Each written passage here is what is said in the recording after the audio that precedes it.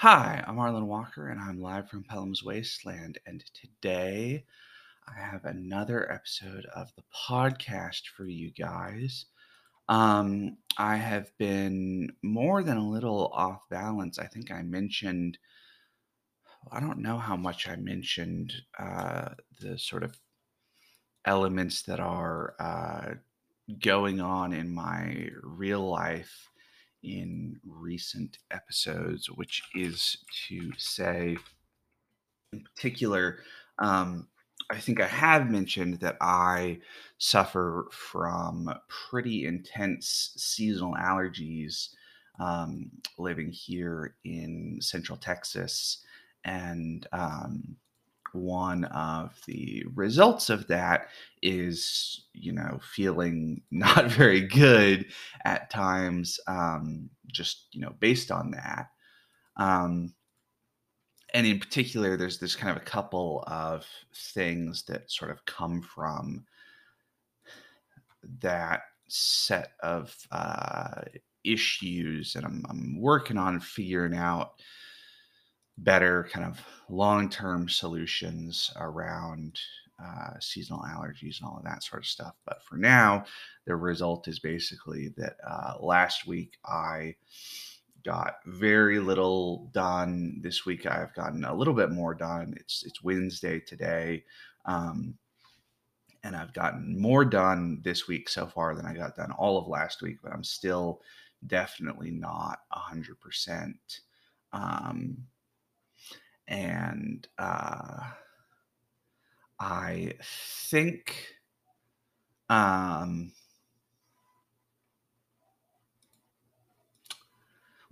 I'm going to talk basically. So today's episode is not going to be a call in response episode. That's going to be the next episode. I have a bunch of calls that I want to respond to.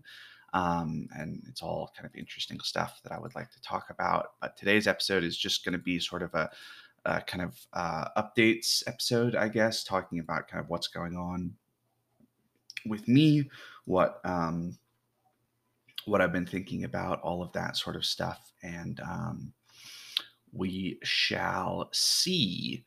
Um, yeah, so I'm just gonna talk for a little while at the computer, like usual, and you guys can listen if you would like. If you wouldn't like, that's fine too. Just do whatever you like. Anyway, yeah, let's get into it. All right, so I'm going to talk a little more about kind of health stuff and allergies um, for a little bit. Um, Basically, so essentially, there are a number of things that are major factors in this sort of thing, but one of them is just the kind of seasonal patterns of vegetation in central Texas, right? That's a pretty major factor. But basically, it comes down to it's sort of there's a sort of period in the fall and a period in the spring that are sort of the really bad stuff, and the rest of the year there's often a little bit of um, stuff in the air that is not so good for me, but not nearly as much. So I take an antihistamine every day at this point. Um, but I'm sort of working on, basically working on talking with my doctor about what might be kind of appropriate sort of next steps, for lack of a better term. Uh, so in particular, the one I take is Claritin, and the bottle says, don't take more than one pill in 24 hours, and each pill is 10 milligrams.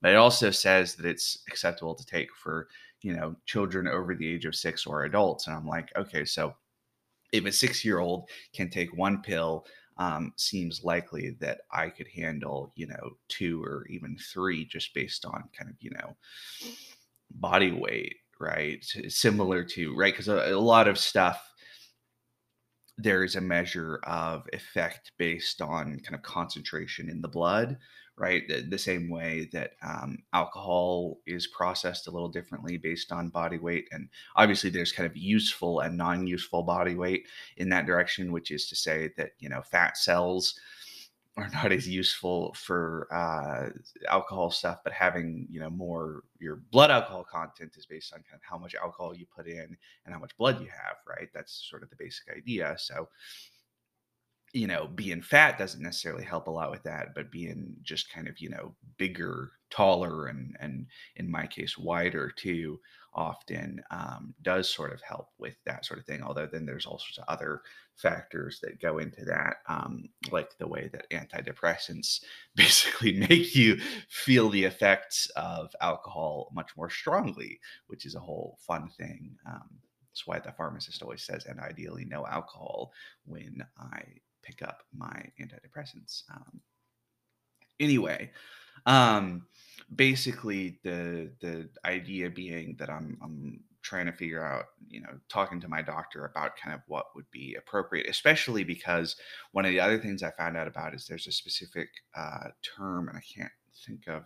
It's called like histamine shock or something, and it refers to, excuse me, basically the way that your body's kind of metabolic function changes from suffering from allergies all the time, even at a kind of low level. And there are a number of kind of common symptoms that seem to apply to. They're just things that I thought were just the way my body worked.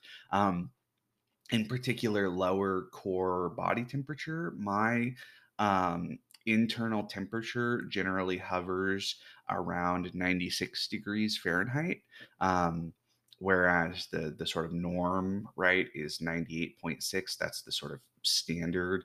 I guess you might say 98.5 degrees Fahrenheit. So 2.5 degrees Fahrenheit obviously is not a huge amount on the kind of, grand scale, but I suspect that that's probably more than most doctors would say is healthy to be running cool, especially long term. And that's basically just where my internal body temperature stays at. And I always thought that that was just okay. Well, that's just the way my body works. But I wonder, I'm sort of talking to my doctor about, well, could this be related to having kind of, a low level of allergies all the time, and that's, a pretty core symptom of that kind of histamine overload in your body, apparently. And so we're working on figuring that out. But at present, basically, it's not feeling 100% by any means. I mean, even this morning, I woke up at about 7:30 or 8, like normal. It's about when I've been waking up without an alarm. And then I basically got up and got a drink of water and thought, I feel awful. I'm going to lie back down, and slept until about 10:30, which is, I think it's, important to listen to your body and what your body needs. But also, I would really rather that my body didn't need the extra couple hours sleep to function. And therefore, there's sort of a back and forth there. I think it was the right decision, but I just wish it wasn't the right decision, I guess, rather than feeling like it was the wrong decision. Um, but that ties into one of the good things that has come out of this is that for all the kind of problems of not feeling very good based on allergies, I think it has been a pretty good demonstration of the value of a number of the habits that I've been working on. Excuse me. And in particular, that it has been a really good demonstration of the kind of style of habits that I am trying to cultivate, which is to say that I am trying to work on a concept that I, for myself, have described as resilient habits. And the idea behind resilient habits is basically habits that don't depend on a streak to maintain them. And the idea being that often, for instance, historically, with my various exercise routines, the periods of my life when I have been able to exercise really regularly, often I have kind of like set a deliberate schedule, say, like, okay, I'm going to, lift weights Monday, Wednesday, Friday, something like that. And that's going to be my schedule. But then one of the things that has happened with me is that I have not been very good about maintaining that pattern after failing to maintain it, which is to say that I think one of the things that just happens with the way I do things is that, if I kind of set a pattern and then, miss a day, right? If I'm, doing Monday, Wednesday, Friday weightlifting, and then I, miss on Friday because I'm not feeling very good, or, I got a cold or something. Well, when it comes around to Monday, it'll be much, much harder for me to kind of restart the pattern than if I had been able to kind of push through on Friday. And I think the problem with that is the inherent inflexibility, right? That I think there are, you know, times when you need to take a break on Friday because, right, if you caught a cold, it doesn't really make a lot of sense to push through and do a full workout while you're suffering from illness, right? That's just silly. Um, and so what I've been trying to work on is the idea of resilient habits, and resilient habits for me are basically a descriptor of habits where um, rather than kind of falling apart after missing the pattern, trying to figure out how to make it easy to get back into the habit. Um, and there are a number of ways that I sort of think about this. One of them is, don't throw good money after bad money, right? Yeah. And another way to put something similar is what my dad said is, don't let a minor mistake become a major mistake just because you already made a mistake, right? And the idea being, I think it's one of the things that I can end up with where I get demoralized by something and feel like, oh, I already, failed to get the kind of full 100% that I wanted. So why bother continuing to get it? And I'm really embracing the idea that, uh, 50% is better than 0%, 70% is better than 50%, 100% is better than 70%. But if it's a choice between, a 70% or a 50% and a 0%, much better to get the 50% or the 70% of what your expectations were than to get the 0%. And along those lines, I think it's really telling that today, even though I was really tired, I had planned on having today be, kind of do at least some exercise back in kind of the regular pattern um, that I exercised last Monday, 9 days ago, and then basically haven't done any of my kind of regular exercise patterns since until this morning. And that on Monday this week, I sort of said, you know what, I don't think I'm ready to kind of get back into the full pattern, but I would like to kind of set a target for getting back into exercising. So let's say Wednesday as the target. Um, and that today I really feel like doing that. And it's kind of I think, a really positive testament to that kind of habit resiliency, that rather than feeling like, oh, I really don't want to, in this case, get on the rowing machine and do some rowing, that I right now I'm feeling like, yeah, let's, I still don't feel 100%, but, I really feel like I would, benefit from getting on the rowing machine and do some rowing. And that's a really kind of wonderful feeling in a lot of ways, right? That sort of positive, I'm ready to, take on some challenges and get back into it and all of that sort of stuff. And I think it's a testament both to how much the regular exercise has been helping my kind of mental and physical health, as well as the kind of benefit of this sort of focused attempts to develop habit resiliency. Um, anyway, so that's the sort of complicated stuff that is going on with me, that I still don't feel very good because my allergies are still in pretty significant force. I'm working on figuring out what might be done about that sort of thing with my doctor, but we don't have a solution right now um, beyond taking extra Claritin, which it's one of those things that the bottle says not to do so. The kind of doing a bit of research suggests that the bottle is significantly overstating the kind of degree to which do not do so is appropriate, which is to say that a lot of the danger that comes from antihistamines and potential overdose comes from the fact that histamines are a neurotransmitter, and antihistamines have an effect on all neurotransmitters, not just on histamines, which is part of why, for instance, there are different generations of antihistamines. So like Benadryl is something that I took for a long time because it's really, really strong, but it can also make you really sleepy because it basically gets in your brain a lot faster than some of the more modern antihistamines that do a better job of targeting places other than your brain, and therefore not affecting all your neurotransmitters, because Benadryl will basically, literally slow your thoughts down with the way that it affects your other neurotransmitters.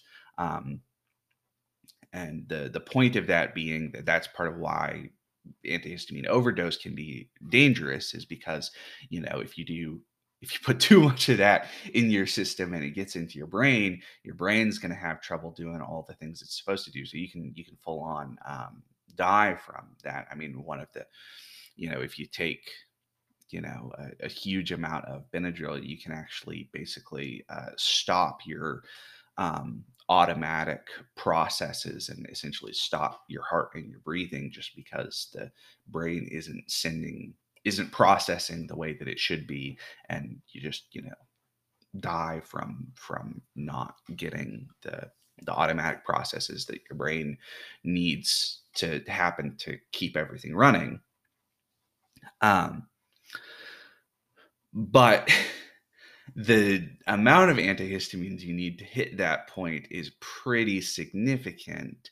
um, and therefore it's different for everybody, right? Because people have different kind of vulnerabilities with regard to those sorts of things and all of that. But it is a kind of, it's one of those things that there is a measure of difference. So basically I want to talk to my doctor especially about the kind of potential long-term effects of like taking 2 Claritin a day instead of 1.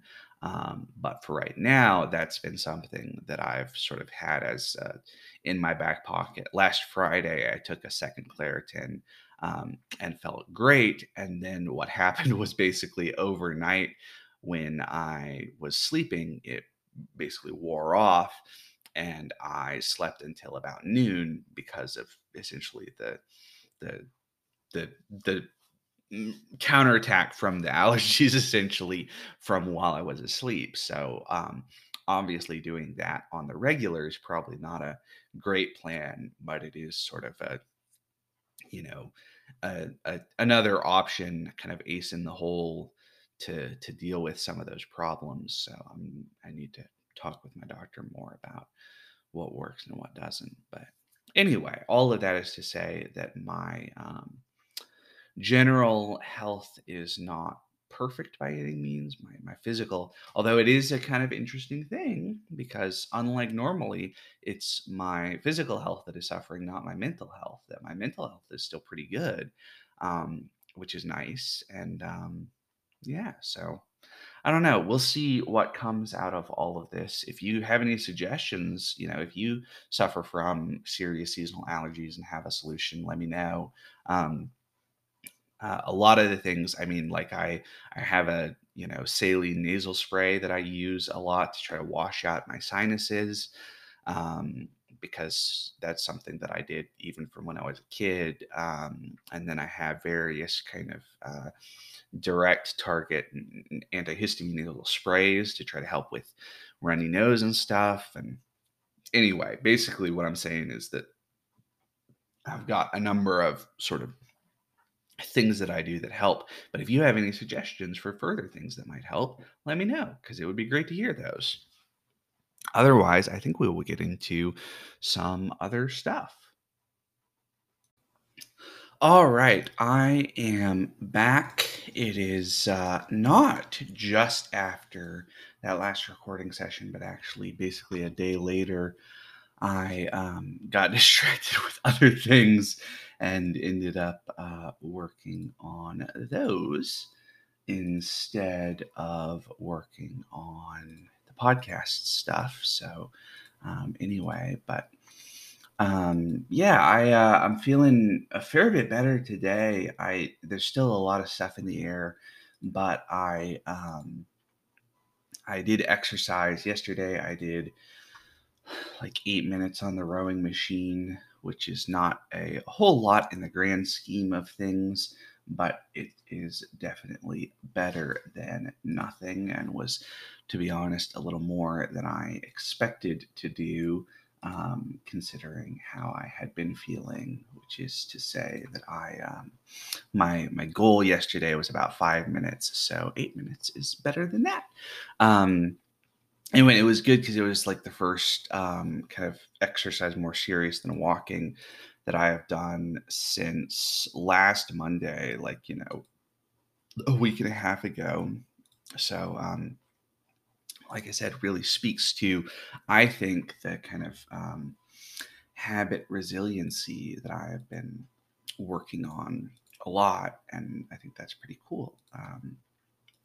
So, anyway, I thought I would talk about some of the other stuff that is going on with me. There are a couple of things. So, one thing is that I got my Slain stuff from Warlord Games. For those of you who do not remember, Warlord Games, the British wargaming company, licensed a game from Rebellion for the 2080 comics property Slain, which is a comics property that I am interested in, even if not kind of an expert on. But I think it's pretty cool. And I ended up getting the big box, the full everything pre-order bundle that was, I think, like $250 or something, which is probably more than I should have spent, but I wanted it, and so yeah, it's one of those things that yeah, who knows how much use I'm going to get out of the stuff, but I wanted it, so I got it, because I'm an adult and I can do that. And more generally, it's just, yeah, I think that that stuff is really cool. The sculpts look really awesome, and they look really awesome in person. I can't wait to get busy painting them, even though it's going to take me forever because I'm such a slow painter, and not a very good painter. Which is part of why I'm slow, is that it takes a whole lot of kind of really kind of maintained focus long term to paint well in my case, and that's the big reason that it's slow, is not that kind of it takes a long time to put paint on plastic. It's that it takes a long time to put paint on plastic well, right? That's the like a lot of things, right? If you're not concerned about quality, you can go much faster. The same way that, if you don't care about, the quality of the words you're writing, you can, write thousands of words a day, no problem. If you're concerned about writing, quality words, it's much, much harder to write that many words in a day, right? So it's just one of those things. As with lots of things, right? That, you know, making quality things requires patience and focus often, and those are limited resources. Anyway, the point of all of that is just to say, so I did an unboxing for the big Slain box on my YouTube channel recently. So if you're interested in that property, go feel free to check that out. It's yeah, pretty cool. Otherwise, what else has been going on with me? I've got a couple of sort of irons in the fire at present. I've got a couple of projects that I want to work on. I've continued to do a little bit of work on some of my own kind of game design things. I'm really I've really been enjoying playing solo play with Fate. Fate Condensed is the sort of core rule set for my America the Multiverse game. Um, and I've made a number of kind of tinkering changes to it um, that I think work pretty well. I don't know that they're all things that I would do in like a group game, but I do think there are, you know, there's some good stuff in a number of those changes, which is pretty cool. Um, and it's got me thinking about doing my own sort of thing.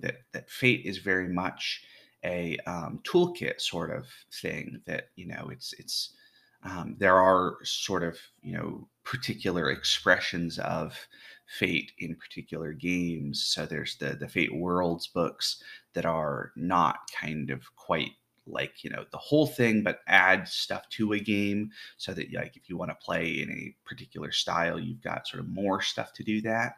Um, and then there's also some of the kind of specific games, so like the Atomic Robo RPG and the Dresden Files RPG, which apparently Dresden Files Accelerated is the one that is the best expression of kind of Fate as a complete game in some ways, at least according to some of the stuff that I was reading about um, that particular game system. That one in particular is apparently pretty popular because it includes kind of um, it's sort of based on the accelerated stuff, but it also has a number of kind of specific rules based on the sort of Dresden Files content that also give you a good idea of kind of how to build that sort of stuff yourself. Um, anyway, so yeah, that's just one of those things that is cool. Um, I've been tinkering with one of the ideas that I've had is to do some stuff with that sort of core fudge system, but or core fate fudge system, but with some kind of specific design elements, especially with regard to kind of um, like the idea of not a one of the things that I think is a classic kind of element of design is the difference between having, like a set of skills that covers everything that a person might do, and a set of skills that cover everything that you are expected to do in the game. That those are two different things. Um, and I think it speaks to, in the same way, like I think that's part of the idea of classes in a lot of older school games that the class is designed to sort of give you a package of here's what you do, and if you embrace that, you get into, okay, so like a fighter knows how to ride a horse because that's just part of what like being a knight is, like that sort of thing. That you don't necessarily need like a specific animal handling check. And I'm not entirely sure kind of how much I buy into all of that, because I think there are some um, bits and pieces of that I sort of feel like, I'm not entirely sure if I um, am. I feel like for me, it is a benefit to have some more kind of explicit expectations around some of those things, um, both as a game master and as a player, and that therefore having a sort of skill list is helpful. Um, and I've seen a couple of good ones. In particular, I was talking with some friends on Discord about the skill list for P6 Harn, which is a version of, so E6 is basically not Pathfinder. It's D&D 3.5, but you only go up to 6th level, and then you can still advance further, but you stop basically at a certain point. And then there's P6, which is sort of the Pathfinder version of that. And then there's a number of other kind of things that people have done with that, including this P6 Harn, which is designed for playing in the world of Harn, but with the kind of, P6 structure instead of Harnmaster, which is unsurprising because Harnmaster is a mess. I'm just kidding. I'm just making fun of Harnmaster a little bit, but I do think there are some kind of odd issues with Harnmaster. Although I also, having kind of looked at some other stuff, I would really like to go back to Harnmaster and see if there isn't a way to kind of tinker with some of the pieces to try to basically kind of bring some of the elements into a kind of direction that I think would be better, basically, which is to say that there are some kind of core, well, basically, there are some elements of Harnmaster that I think are not so good, especially the way that you have a lot of die rolling in certain situations without a lot of kind of player involvement, which is to say that, the player basically just says, I attack the enemy with my sword, and they can say, well, I attack, high or low, but there's not a lot of um, other stuff you get to do. But then you have a whole series of, roll to hit, and then roll to see, the hit location, and then roll to see your damage and all of that sort of stuff. And it's just kind of a little odd that there's so much kind of um, die rolling for so little kind of player interaction, which kind of gets into sort of my kind of stuff about gaming philosophy, that, the idea of a game as an RPG is defined for me by the idea of players making, meaningful decisions, and that therefore, if the players,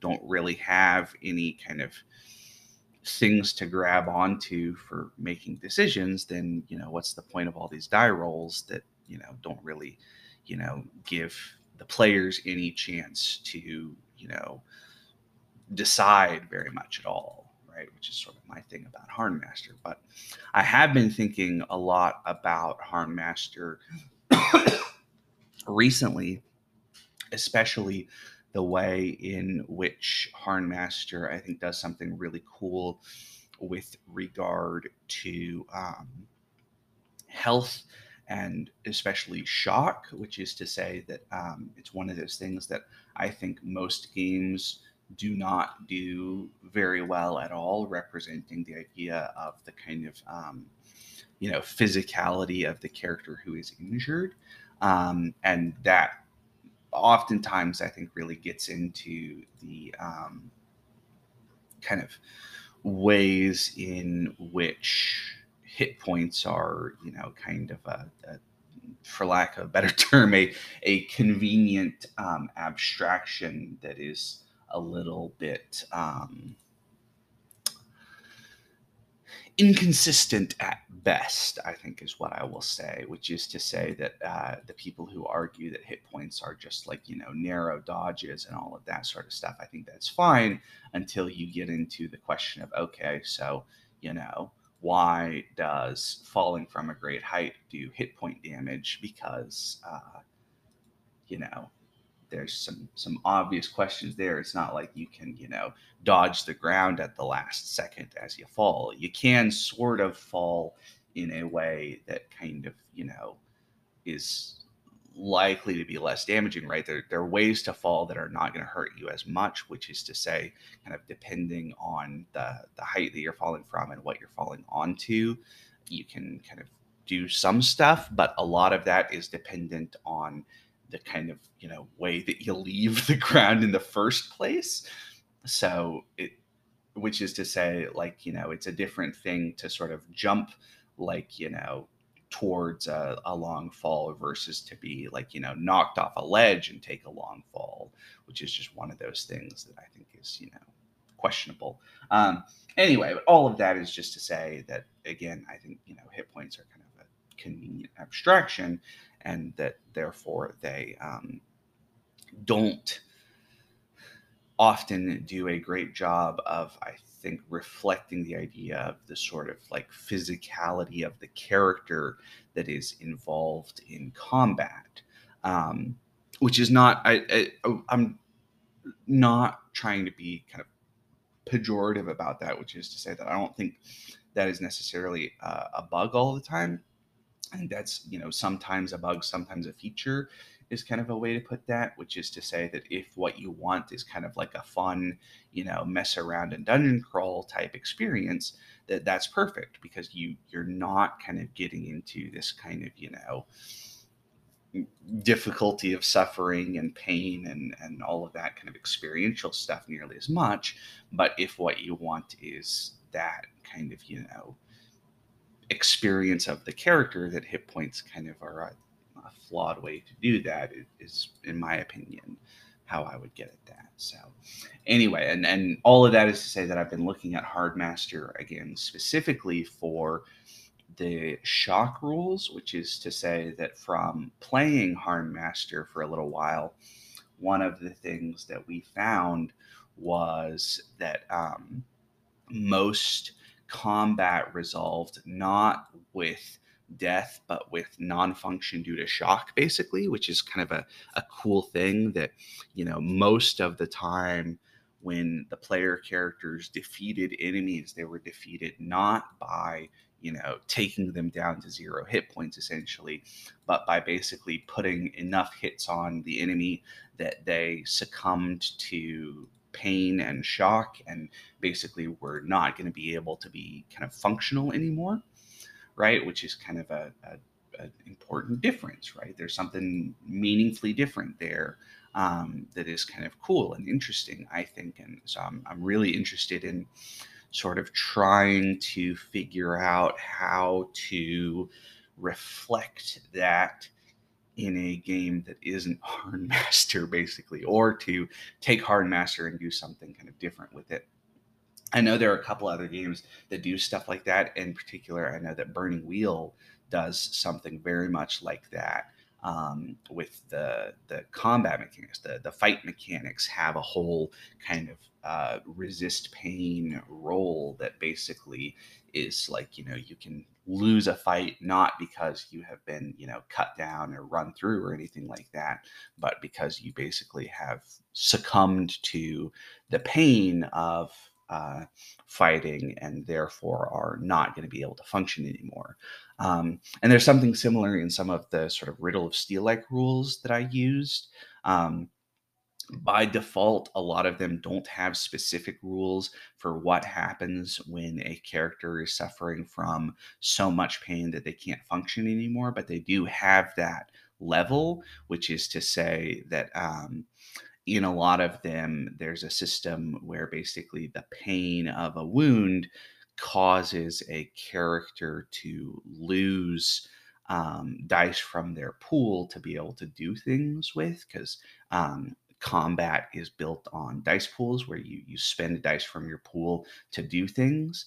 And basically, the idea being that there is a point where, a character can potentially not necessarily be kind of, dead from wounds, but is sort of non-functional from pain. And the way I resolved that when I was running Sword and Scoundrel was that that was the point at which the combatant drops their weapons and basically surrenders, right? That's like a gladiator that puts up the fingers for mercy type thing. Because I felt like that was a good way, because it felt really silly, the idea of a character kind of, standing there and trying to keep fighting and just basically standing there and waiting to get run through. That it was a much better solution to say that, okay, once a character basically hits 0 dice from pain, they're out of the fight, and that's either, they've surrendered or they've just, collapsed to the ground and are basically in shock and need medical treatment, or however you want to kind of resolve that in the specific situation. That that's basically how that worked in my game, and I felt like that worked pretty well, especially for that sort of more kind of realistic style of play where it's not just about running people through. It's also about kind of pain and suffering and all that sort of stuff. And you know as what does Bane say in The Dark Knight Rises? I wondered which would break first, your spirit or your body.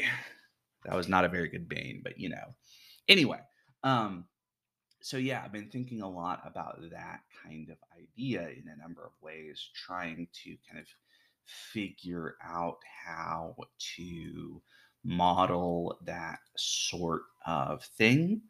And I've got a couple of ideas for doing that. Um, but I'm gonna sort of keep those a little closer to the chest right now and not necessarily talk that much about them, partly because none of them are particularly finished at this point, and so it's very kind of rough tinkering rather than kind of like a presented specific idea in some ways. So anyway, all of that is to say that yeah, I am working on that sort of thing. All right. So there are a couple of more things that I am thinking about. Um, I'm working on this uh,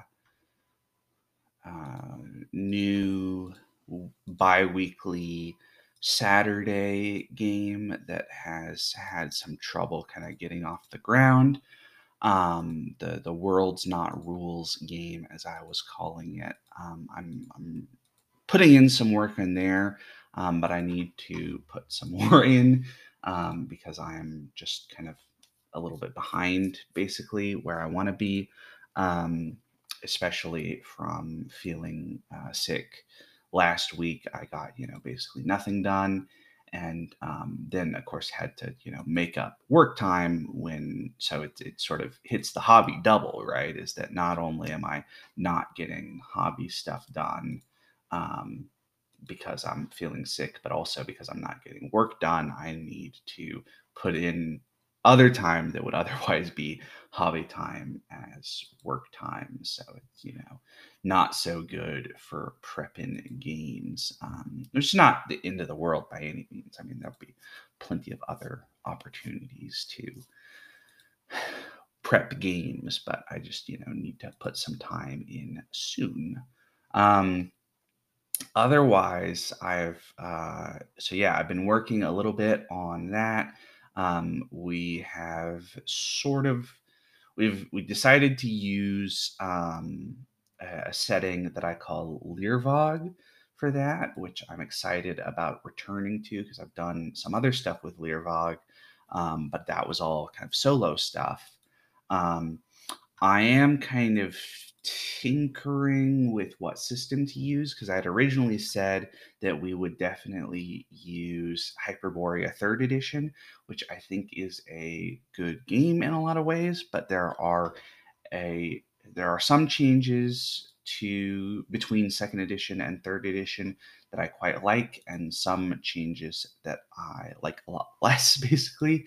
Especially, there seem to be a number of places where in second edition there are like specific mechanical or numerical bits that have been removed from third edition in favor of basically suggesting that the GM figure out what works for their game. And I think it's fine to have the expectation that the GM, figures out what is going to work for their game. But I do not quite like the idea of like not even having like a mechanical suggestion there. I feel like it would have been better to have, the same numbers there and just say, these are sort of optional. You can, use these or tinker with them if you want, rather than just saying basically, okay, do whatever fits for your table and not even having kind of a suggestion for what might be a sort of designed expectation fit, I guess, for lack of a better term. Which is just one of those things that I am, yeah, kind of sensitive to. I know, but whatever. That's just part of me. Um, which is to say that there's a part of me that is also sort of interested in moving away from that sort of from 3E, Hyperborea third edition, and going back to the Hero's Journey second edition and just using a lot of sort of stuff from Hyperborea 3E, especially the sort of like some of this kind of more crunchy, like combat procedure stuff that seems like would be easy enough to bring into um, the Hero's Journey second edition, and that therefore that seems to me like something that could work fairly well. But I basically need to kind of sit down and do some tinkering and kind of figure out how, not necessarily kind of exactly how well that's going to work, but get sort of a sense of, how do I, just from reading the book, feel like that's going to work out, and that therefore kind of how much do I want to do that versus tinkering with other options versus all of that sort of stuff. And the idea being that I think that would work a little bit better, and I think it'll interact a little better with some of my expected kind of procedures of play. In particular, I think one of the things that I like a lot with the Hero's Journey second edition is a lot of the different classes have some sort of kind of special ability that I think it would be kind of cool to have, especially for a lot of the kind of wilderness travel-y stuff that, like every character has a certain like chance in six based on the situation, but that characters who have a special ability get a kind of their additional chance in six based on their ability that is not modified by the situation. And so, especially that gets into the idea that, high level like rangers are going to be really useful in, for instance, terrain that is normally very difficult to succeed at some of those um, elements, and that that's going to be kind of a big thing that even if you have a ranger, the ranger is going to give you a sort of bigger bonus once you get a couple of levels in ranger and are therefore able to kind of have a better chance in six on that special ability, essentially, which I think is kind of an interesting idea in a lot of ways. So I'm not entirely certain that that's what I'm going to do, but that's sort of where I'm leaning right now. And I don't necessarily need to decide right away, but it would be good to decide fairly soon so I can do some work on it. But anyway, that's just one of those things that I need to figure out about. Aside from that, the biggest thing that I am sort of working on is I have a sort of project that I am interested in doing kind of long term. And in particular, I ended up kind of talking about it on Twitter a little bit. And a friend of mine basically said, if you want to collaborate on something like that, I think that would be really interesting to work together on. And I'm super excited about that. I think working with him is going to be really great. And the idea is to sort of do something related to the ideas around kind of teaching games, essentially, teaching RPGs, um, both from the perspective of sort of a game master teaching their players at the table, as well as from the perspective of kind of a rule book teaching the reader how to play a game. Essentially, the kind of ideas about like both sort of sitting around the table and explaining a game in a way that is, fast enough to not kind of bore everybody and gets into the action and all of that sort of stuff, but that also allows for the players to, make meaningful decisions and interact with the system in meaningful ways relatively quickly. um, and then simultaneously the kind of perspective of, a rule book explaining kind of here's how you play this game and that sort of stuff, right? Which is one of those things that I think is um, difficult to do well. And I will say I don't have any kind of particular academic background on the subject, which is to say that I don't have like a degree or a certificate for teaching. And I have not ever like taught a class for anything more significant than like doing a presentation in a class for a day on a specific subject. I had classes in college where, part of the expectation was that sort of part of the teaching would be done by the students, that they would sort of do like a presentation on a specific subject and sort of present on it and explain everything that the rest of the class needed to know, partly to learn how to do that sort of thing yourself, right? That's a part of the point. um, I did, however, go through 13 years of grade school in addition to 4 years of undergraduate, and learned a lot from all of that. And in particular, I think one of the big things is that I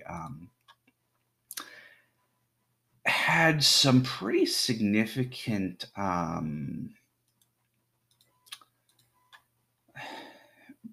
privileged positions within both of those, which is to say that I went to the kind of local elementary school for elementary school, but for middle school and high school, I went to a magnet school, which is, for those of you who don't know, magnets are something that certain school districts, at least in the US, do. I don't know if they do them too much other places, but basically, the idea is that a lot of the kids who perhaps do not need a lot of help passing the various kind of standardized tests that are sort of the gateways for grade progression, um, that they can go to these kind of special schools and get a kind of different teaching experience in a lot of ways.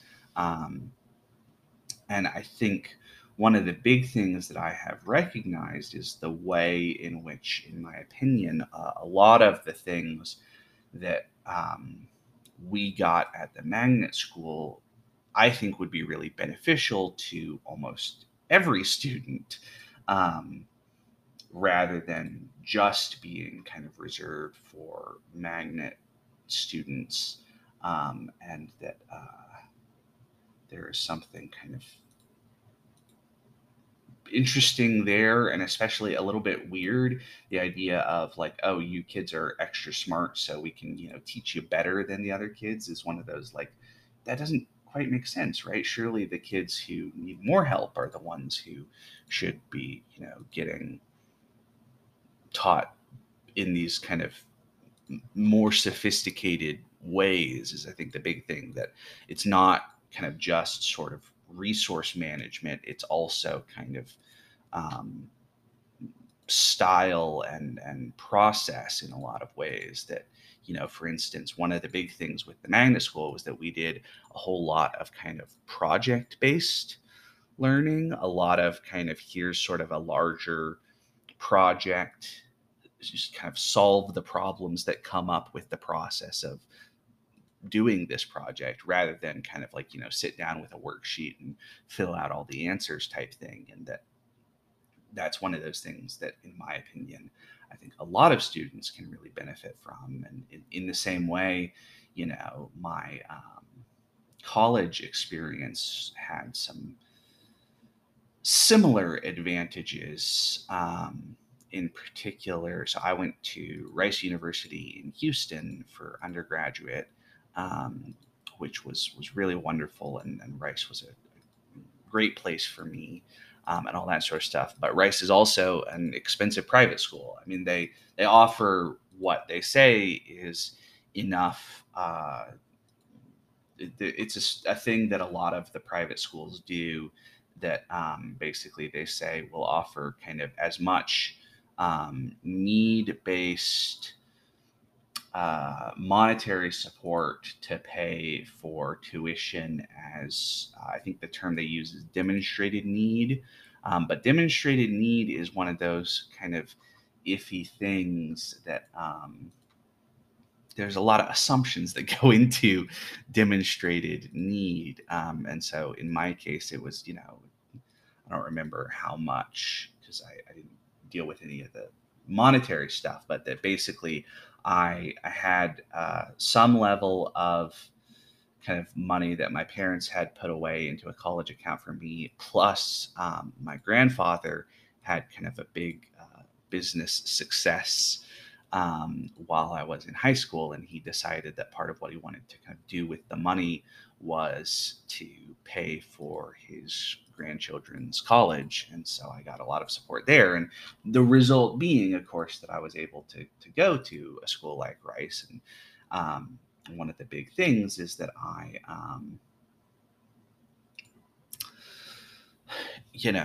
had, in particular, a number of very, very small classes in terms of the number of students, right? I think the smallest class that I ever had was 4 students.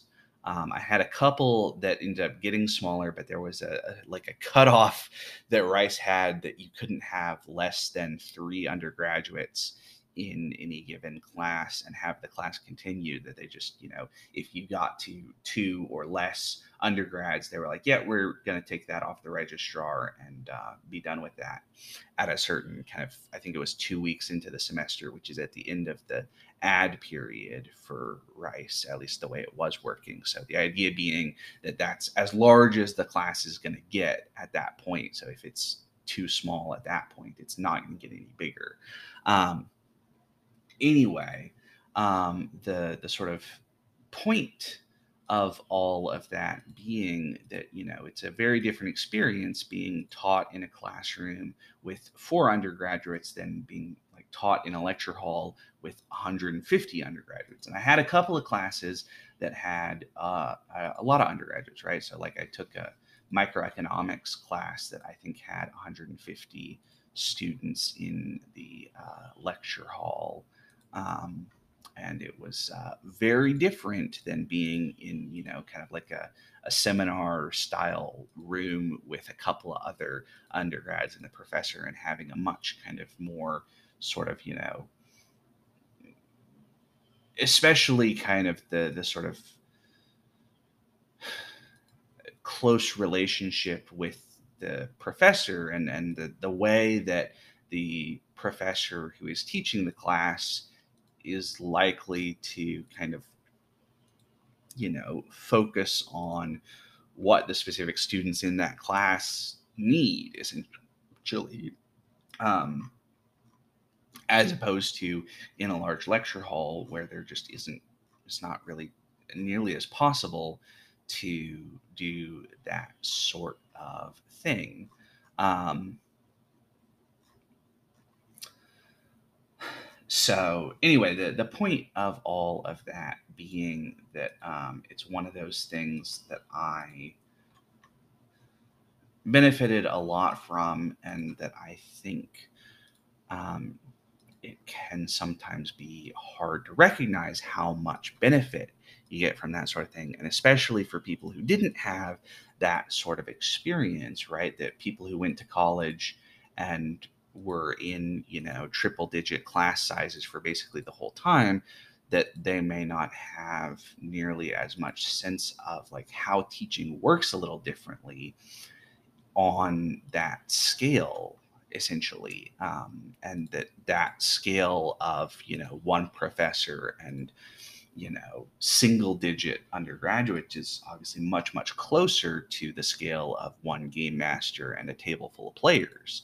And that therefore there are some kind of differences in the way that the teaching seems to work at that scale. And I think it's worth kind of exploring some of that.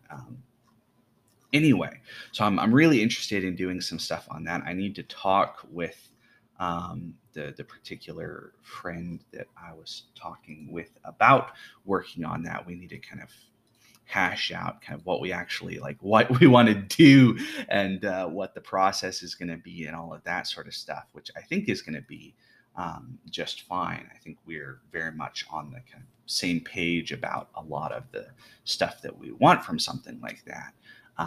But we do need to sort of talk about it and put our cards on the table and all of that sort of stuff. And if you, listener, are interested in anything like that, you should let me know as well, because I think it would be totally cool to have more people kind of talking about that sort of thing. Especially, I was thinking particularly of my buddy Shea Webster, who is a little busy with some real life stuff at present because he has changed jobs fairly recently.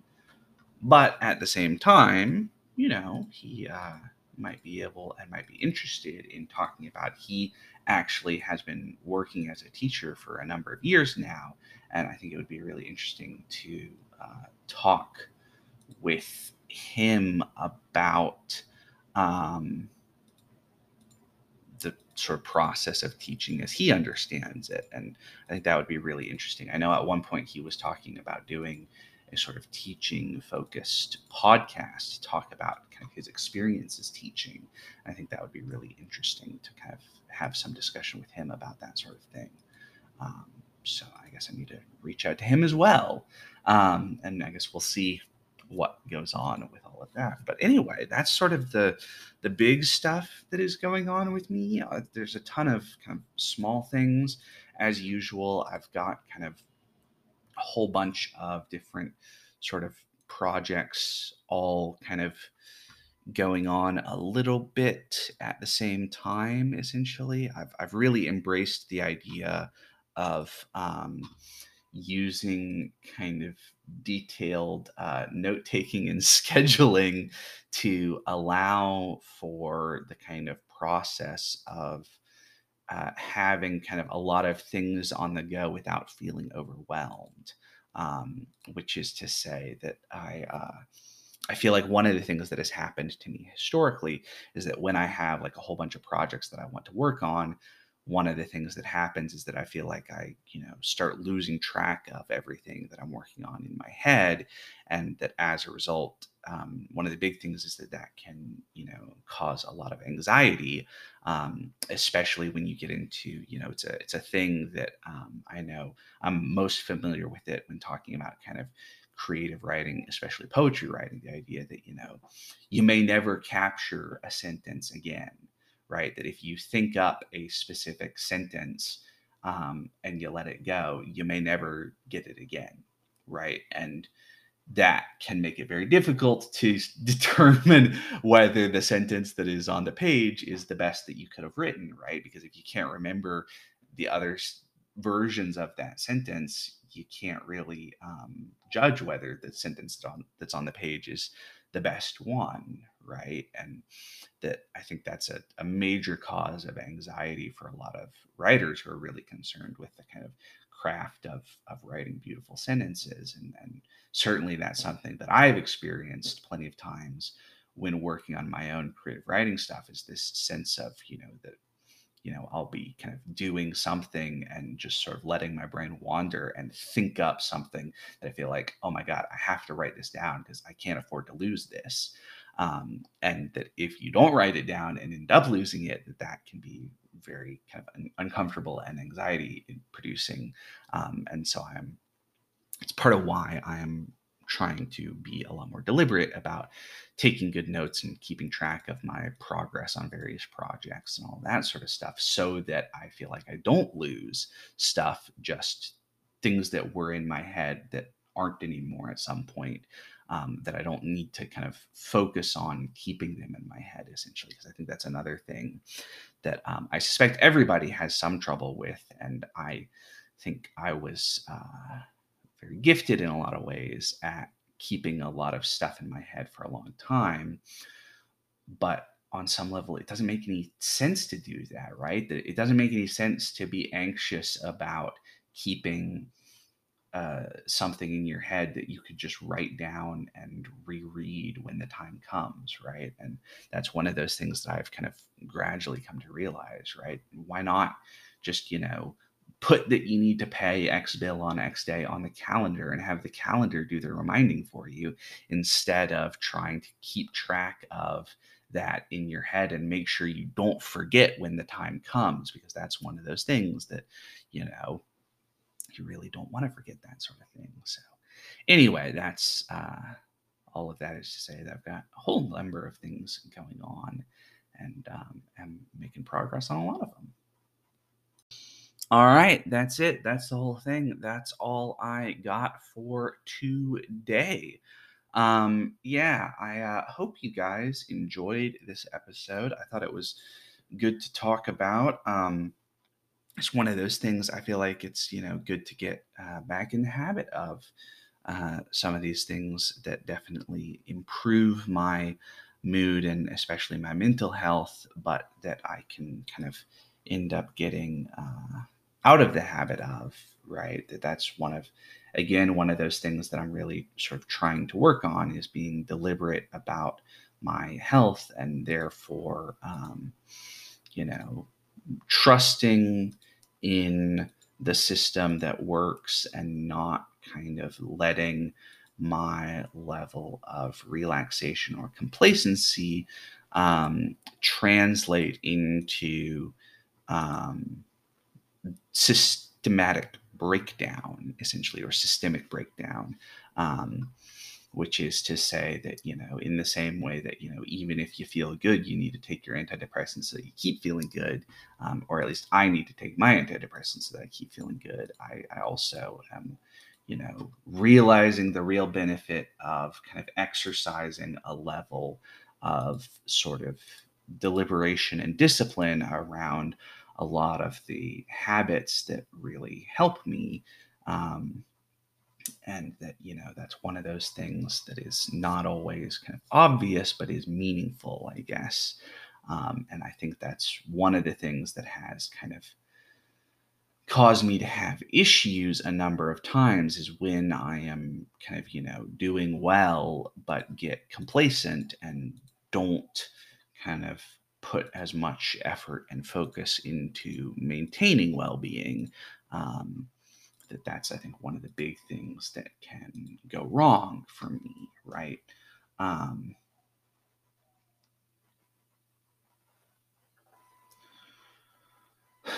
anyway, all of that is to say, I hope you guys have enjoyed this episode. I've got a number of call-ins that I need to respond to soon-ish. I don't know exactly when that is going to happen. I'm hoping to do that for either a Saturday episode this weekend, or for whatchamacallit, Tuesday next week. That's one of those things that again, not entirely sure when it is going to happen, but yeah, we will see what comes out of that sort of stuff. But I have a number of call-ins that I want to respond to. A lot of kind of good stuff that people have called in about that I want to talk about. And so we will see um, when I get around getting into that sort of stuff, basically. Um, but yeah, aside from all that, I hope you have enjoyed. If you want to get a hold of me, there are lots of ways to do so. The obvious way here on Anchor is to leave a voicemail message, and I will respond to your voicemail message in an episode sometime. Maybe a little while if previous experience is any predictor of future patterns, but I'll definitely do it at some point. Um, Otherwise, I really hope that everyone is doing well, staying safe, staying healthy, having lots of fun gaming, because all of those things are important in a lot of ways. Otherwise, yeah, I've been Alan Walker. I've been live from Pelham's Wasteland, and I will see you next time. Take care, everybody.